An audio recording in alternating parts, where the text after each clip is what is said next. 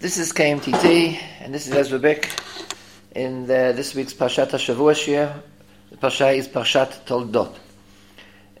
Most of Parshat Toldot deals with the beracha, the blessing that Yitzchak gave to Yaakov, intended to give to Esav, gave to Yaakov, a different blessing that he gave to Esav, and finally a final blessing that he gives to Yaakov.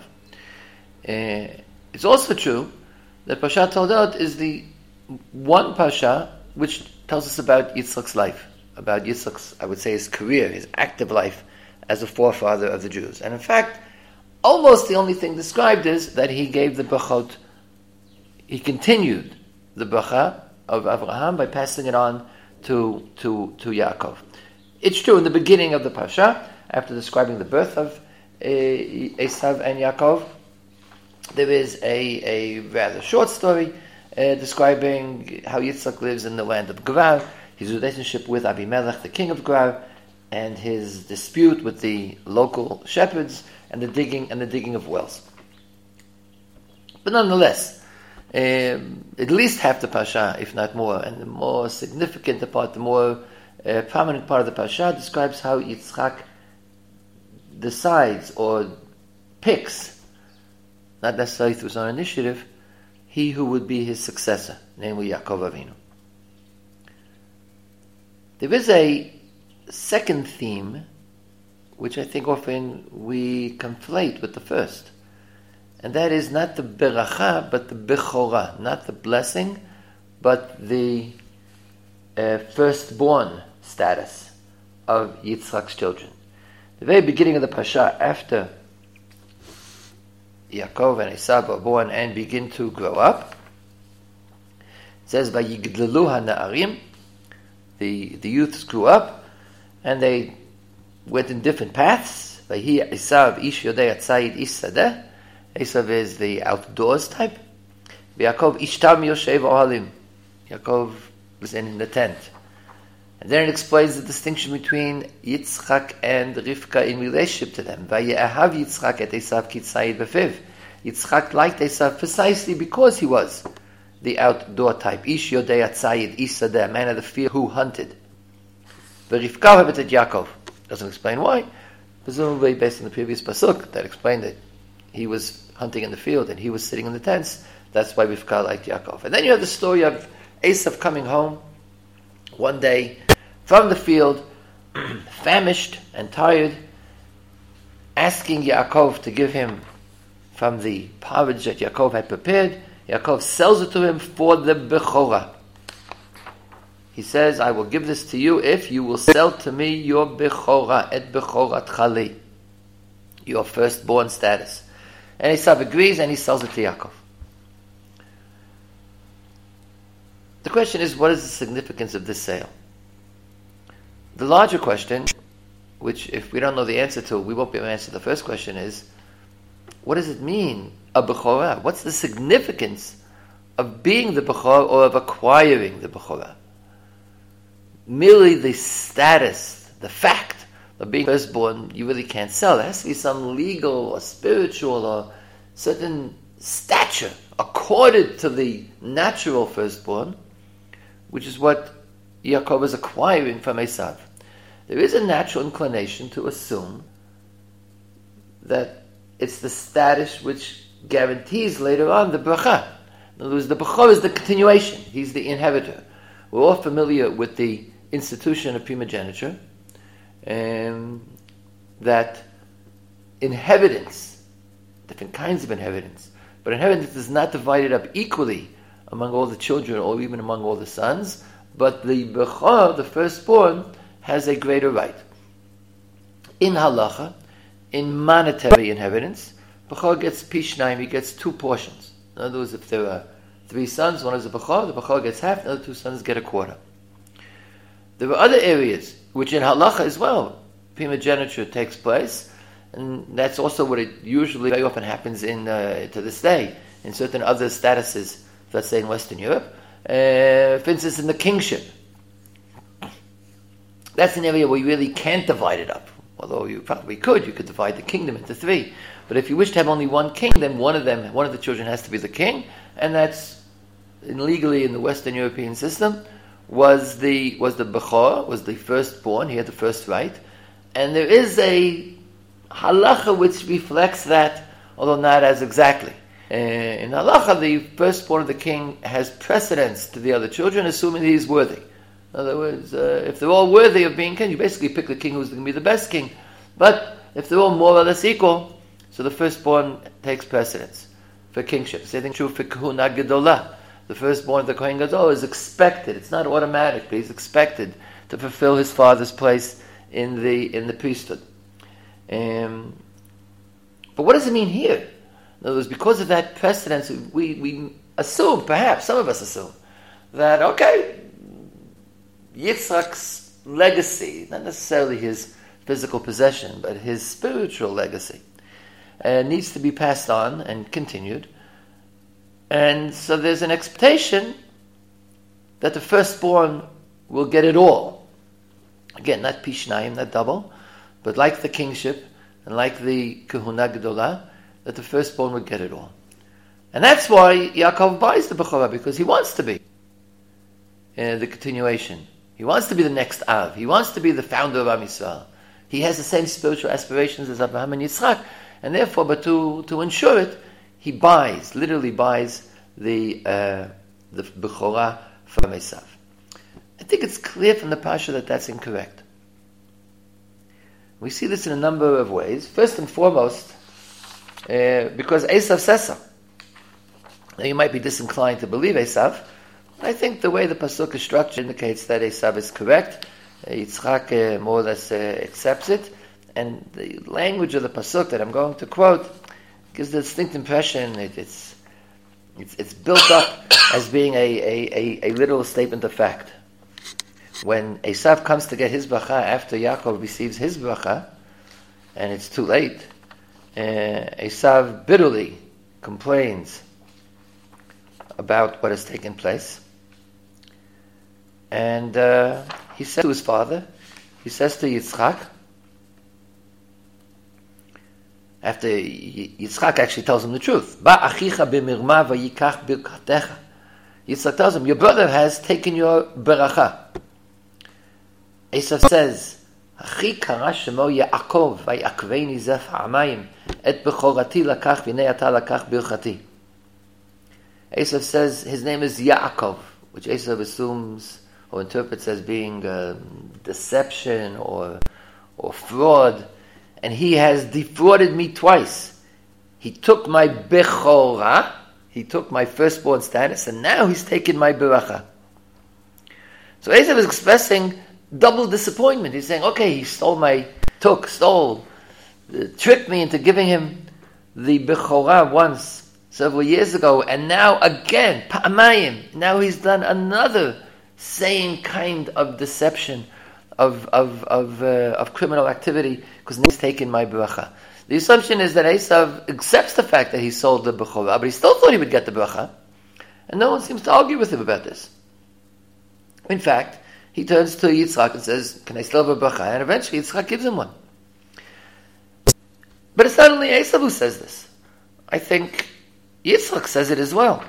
After all, if the beracha goes automatically to he who owns, who is considered to be the legal bechorah, and that's the system, then why is Yitzchak giving the bechorah? Why is Yitzchak giving the beracha to Esav? To say, well, maybe he didn't know about the sale. That's a technical answer, which I think more or less subverts the point of the story. If he didn't know, then someone should have told him. I mean, if it's a legal necessity, if the bechorah has a right to it, so someone should tell Yitzchak that those are the facts. You can give all sorts of literary answers to that. We take the story as being a story about two particular people, so why did they tell him? Maybe they didn't want to tell him. As I said last week, maybe Rivka specifically didn't like confronting Yitzchak directly, but the Pasuk tells us why. Yitzchak is giving Esav the bracha, and it's not because he's the bechor. Yitzchak is old and a bit frail. It says his eyes are weak. And he calls Esav and says to him, go out, take your bow and arrow, and hunt some game for me, prepare for me food, and I will eat, and then I will give you a bracha before I die. Now, since we know it said previously, in the beginning of the Pasha, that Yitzchak loves Esav ki tzayid befiv. He genuinely prefers Esav because of this tzayid befiv, because of this hunting ability and the food that is produced, the game that is delivered by the hunter. And now he says, go out and hunt for me so that I should give you a bracha. I think it's clear. Yitzchak is saying that he's giving the bracha to Esav because he loves him. And he's asking to, since he knows the love is really based on their shared love of venison or game or whatever Esav is hunting. So he says, bring me this particular sign of our love, and that will increase my love for you at this very moment, and I will give you this bracha before I die.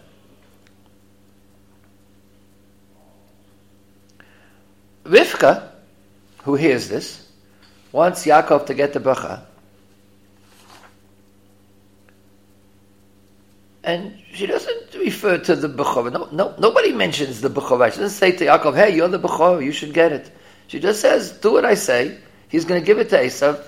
Let's make sure he doesn't give it to Esav.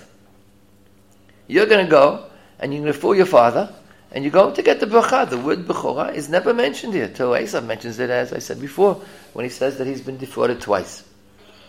I think the Pasha is making a distinct distinction, a clear distinction between the beginning of the Pasha where Yaakov gets the Bechorah, twists Esav's arm into selling him the Bechorah, and what takes place many years later, which requires an elaborate scheme on the part of Rivka to get the bracha, this particular bracha that she's interested in getting for Yaakov. Now, in the beginning of the Pasha, when Yaakov buys the bracha, the Bechorah from Esav, there's no indication what he wants. Like, what's his plan? What does he expect? Why is he doing it? Doesn't say it at all. I don't think there's even a hint of it. Esav comes, says, I'm hungry. Yaakov says, sell me your Bechorah. Esav says, I'm going to die. What do I need Bechorah for? Yaakov says, great, and sell it. Swear to me. And he sells and swears and sells him the Bechorah in return for a pot of porridge. And that's it. What was Yaakov trying to get? In other words, the more important question, what is the Bechorah? If it's not the magnet for the beracha, then what is the Bechorah? It's a very difficult question to answer, but Bechorah plays a large role in Sefer Bereshit. Yaakov has many children, and there, as opposed to the case of Esav and Yaakov, there isn't a question of one in, one out. Only one will continue the Jewish people. It's clear from the beginning that all 12 are the Jewish people, but there still is a certain reference, a certain tension concerning the Bechorah. That's without my reading into it. In other words, it doesn't say that that's what's going on with Yosef and his brothers. But Yaakov is sensitive to who is his Bechorah. Because when he gives out the Brachot, at the end of the Sefer, at the end of the book, he says, Ruvain Bechoriyata. He says, Ruvain, you are my Bechor. And this should all be understood in the light of the rather difficult psukim. It's not going to help us very much. But the psukim in Divrei Hayamim, first parak, pasuk Hey, it's listing all the Jews. It's listing the children of Yaakov. Uvnei Reuven, Bechor Yisrael. Divrei Hayamim, you can never be sure if Bechor Yisrael means the firstborn of the man Yaakov, whose name was Yisrael, or the Bechor Yisrael, the Bechor of the Jewish people. Bnei Reuven Bechor Yisrael. And then the pasuk explains it. Ki hu ha-Bechor, he was really the firstborn. Ubechalalo yitzvei aviv, nitna bechorato livnei Yosef ben Yisrael, v'lo lityaches la-Bechorah. Because of the sin, which is called Ki chilalta yitzvei avicha, the sin of Bilhah, his Bechorah, the Bechorah of Reuven, was given to Yosef ben Yisrael, was given to Yosef. Then the pasuk says something which we don't know what it means at all. V'lo lityaches la-Bechorah, but not to be counted as the firstborn, because this particular Pasha in Divrei Yamim is counting the Jews in order, and the first one counted is Reuven. So he's saying the Bechorah was taken, Reuven is the Bechor Yisrael, the Bechor was taken from him, given to Yosef, but not for the point of Yichus, not for the point of counting or listing. And then the next pasuk says, Ki Yehuda gaval be'echav, ulen nagid mimenu, ba'bechorah leYosef. Because Yehuda, who was the fourth son, he surpassed his brothers to be a nagid, to be the leader. Nagid is similar to the word melech, similar to the word king, to be in charge. And then pasuk says again, va'bechorah leYosef. But the bechorah was given to Yosef. The next pasuk, just so you can be completely confused, gets back to the point of counting names. Bnei Reuven, Bechor Yisrael, Chanoch ufalu Chetzron b'chami. So Reuven is called the Bechor. Political leadership, if you would suggest that that's what the Bechorah is, as was true in many kingdoms, especially in Western Europe, that the Bechor, the firstborn, was the political leader after his father, that goes to Yehuda, who's never called the Bechor. But the Pasuk felt the necessity to make sure you didn't misunderstand. The Bechorah was taken away from Reuven and given to Yosef. Ki Yehuda gavar be'echav ulen nagid mimenu. For Yehuda is the surpassed all his brothers, and he's the king, but ha-Bechorah leYosef. So this Pasuk presumably helps us understand what the Bechorah means, but it doesn't actually, because what does it mean that the Bechorah was to Yosef? What quality does Yosef and the tribe of Yosef exhibit, which you can say is a reflection of them being them being the Bechor, of Yosef being the Bechor? There is a common answer that's given to this question, which is a very technical answer, and I think really couldn't possibly be the whole thing, and that is that Yosef, the child of Yaakov, receives two portions in Eretz Yisrael. He gets a Pishnayim, the classic halachic benefit of being a Bechor, of getting a double portion in the inheritance. So yes, Yosef, meaning Ephraim and Menashe, his two sons, each one of whom is considered to be a tribe equal to the other sons of Yaakov. In the end, it turns out that Yosef, as the father of Ephraim and Menashe, gets a double portion. But that's not the point here, and nor is it really clear that that's the reason. It's true that each one of them, Yaakov took the two sons of Yosef to be as though his children in Vayechi, and therefore guaranteed them independent nachalot. But the word Bechor isn't mentioned there. It's a nicely Pishnayim. That doesn't appear to be what's going on here. And in any event, that's not the pshat in what I'm looking for now. The pshat of what is the Bechorah of Yitzchak, that Yaakov is the Bechor or Esav is the Bechor. So that has nothing to do with the division of Eretz Yisrael of Pishnayim. So the truth is, although there's a lot of Bechorah, and we see from this pasuk in Divrei Hayamim that Yaakov also took the Bechorah away from Reuven and gave it to, of all people, Yosef. Not Shimon, not Levi, not Judah. It wasn't just disinheriting, but it was giving it out to somebody else. But we're not really sure what it's all about. We do realize that apparently it can be moved around. Yaakov could buy it, and Yaakov could give it. Yaakov could buy the Bechorah of Yitzchak, and Yaakov could take the Bechorah of Yaakov and hand it over and deliver it to Yosef and take away from Reuven. But what does it really mean? What is its content? I don't really know how to answer that question. On the one hand, it has to have some importance, or else we wouldn't be arguing about it so much.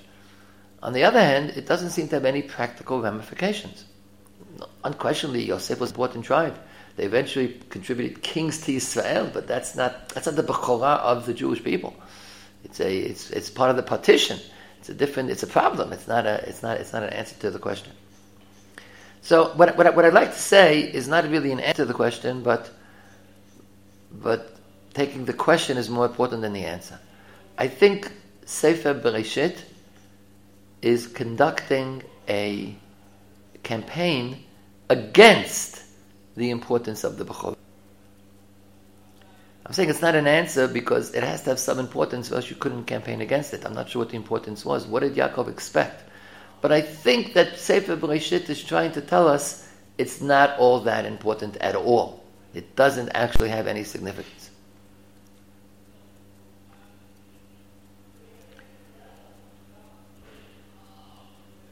the fact is that in Sefer Bereshit, the Bechor, the natural Bechor, the firstborn son, never comes out ahead. This begins with very Avraham Avinu, which technically speaking is not as good a proof, because there are other factors there involved as well. But nonetheless, Ishmael was firstborn to Avraham before Yitzchak. But Yitzchak is a successor of Avraham, and not Ishmael. So there's an extra factor that Ishmael was the son of a maidservant, of a shivcha. So perhaps that legally would disqualify him. Could be, very well. But on the other hand, that's actually what the pasuk says. The pasuk says that Sarah said to Avraham, "Send him away, get rid of him. I don't want him to lareshet im b'ni im Yitzchak. He shall not be part of the inheritance." And God says to Avraham, "Ki b'Yitzchak yikarei lechazara." It's a divine command that Yitzchak is your son. The truth is, the pasuk doesn't say Yitzchak is the bechor of Avraham. It says he's the only son of Avraham. Ki b'Yitzchak yikarei lechazara. He's the one who bears the name child of Avraham. And we see that at the Akedah as well, where God says to Avraham, "Et bincha et yichiddecha asher ahavta et Yitzchak." Your son, your only son. So Yitzchak. Okay, so that's not a great example, but it's still it's going to. I'm adding it to my list because once from the very beginning, the bechor, the firstborn, the natural, physical, biological firstborn doesn't come out ahead at all. In the case of Yitzchak and Yaakov, it's more explicit. Esav is called the bechor. Yaakov buys the bechorah. True, it sounds like he's trying to maintain the system by buying it. But as I pointed out, I don't think that's the reason why he gets the bracha. He gets the bracha because Rivka chooses him and gets Yitzchak willy-nilly to agree, whether he realizes it or not, that it should be given to Yaakov because he's the person who deserves it. This without even mentioning the many, many Mefarshim who say that Yitzchak never intended to give the Birkat Avraham, the spiritual legacy of the Jewish people, to Esav. As we see, he doesn't mention Avraham in the bracha that he gives Yaakov or Esav. He mentions merely the bounty of the land. And later on, when he calls Yaakov and sends him to Haran, then he says to him, "Yitem lecha et Birkat Avraham, and you will areshet et haaretz hazot." It seems to be unconnected to what took place beforehand. But in any event, I think we've already proven that the Bechorah is not what goes behind it. If you ask me what the importance of the story of the buying of the Bechorah is, I think it's because of something else entirely. The story ends, Perek Chafei Pasuk Lamed, Yaakov Natan Esav lechem u'nitzid adashim. Yaakov gave Esav bread and the bean porridge. Vayochal vayesht. It's about Esav now. Esav ate and he drank. Vayakom vayelach, and he stood up and went. Vayivez Esav et haBechorah. I think the parsha is about Esav and not Yaakov. It's telling us how little the Bechorah meant to Esav, that he was willing to sell it for a bowl of porridge, and that afterwards, as psychologically can be understood, when you have sold away for no reason, because you didn't value it enough, so then you develop a psychological mechanism to justify Vayivez Esav et haBechorah, and Esav despised the Bechorah. I think that's the real importance of the parsha. It's come to tell us something about Esav, that Esav would rather eat when he was hungry than think of the future. It's indications of the sensual nature of Esav that he couldn't see beyond his nose. He came home and he wasn't, say, he's famished. He wasn't dying. He managed to walk into Yaakov's tent, wherever Yaakov was. He's coming back from the field. It's been a long day. Okay, he's hungry. And he says to Yaakov, "I'm dying."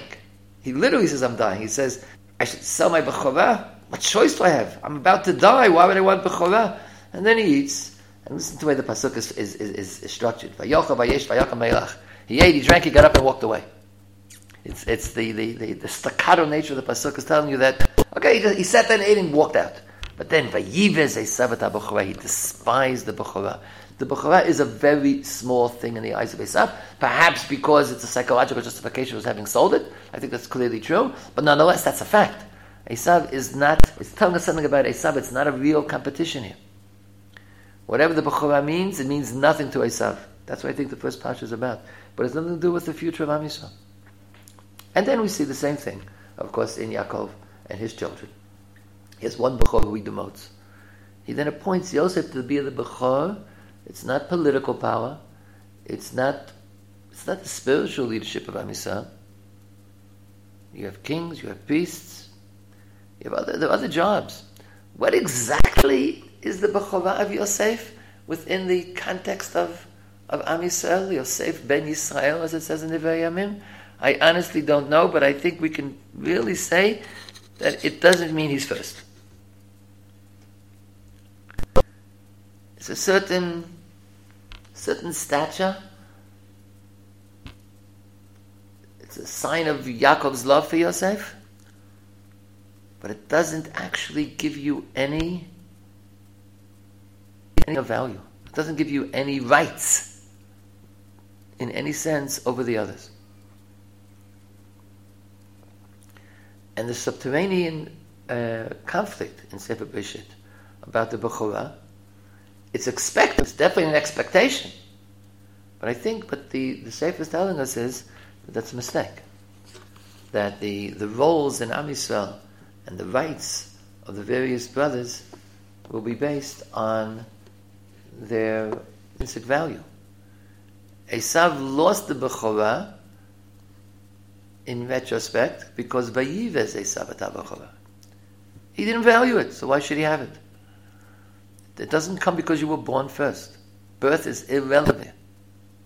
In fact, the Pasuk in Vayam says, when I list you, I'm going to put Reuben first.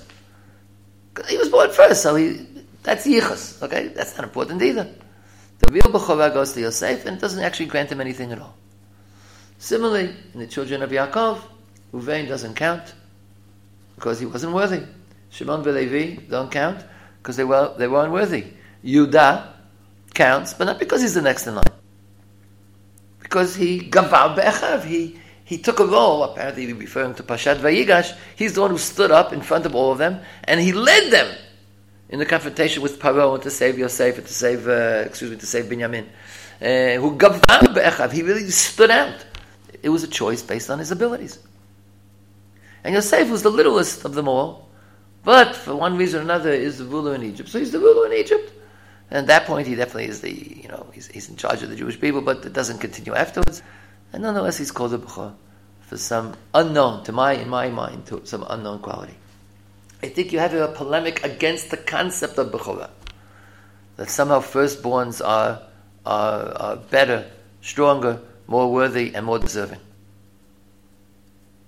And apparently, the idea that the Bechor does deserve more is so deeply ingrained that it was important for the Torah to uproot it, not by saying it's irrelevant, but by showing us how it simply fades. It's a fact of life which might have some social quality, but it fades away when you have to make a practical decision, and the practical decision is based on much more important factors, namely personal worth and personal value.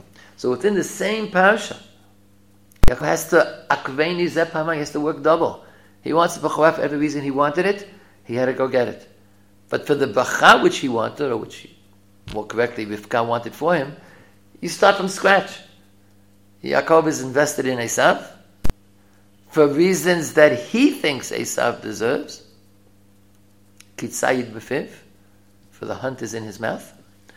And he's mistaken, apparently. At least Rivka thinks he's mistaken. And therefore she corrects him. And the Bracha comes to Esav because he really deserves it. Halachically, if he didn't deserve it, it probably wouldn't work. So we call it Mekach Ta'ot. Yitzchak gave Yaakov the Bracha on false pretenses, but Yaakov says right away, Gam Baruch Yeh. Now that I think about it, I want it to be that way. And therefore the Bracha sticks, and Yaakov continues the legacy of Am Yisrael and founds Beit Yisrael. There is one other reference to Bechorah in the Torah in Parashat Shemot. When God tells Moshe to say to Mitzrayim, to say to Paro, Beni Bechori Yisrael. And the peoples of the world are children to God, but the Bechor is Yisrael. Beni Bechori Yisrael.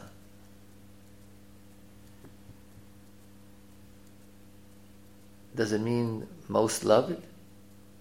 That would apply to Yosef. It was why Yosef is Bechor Yaakov, because indeed he loved him most.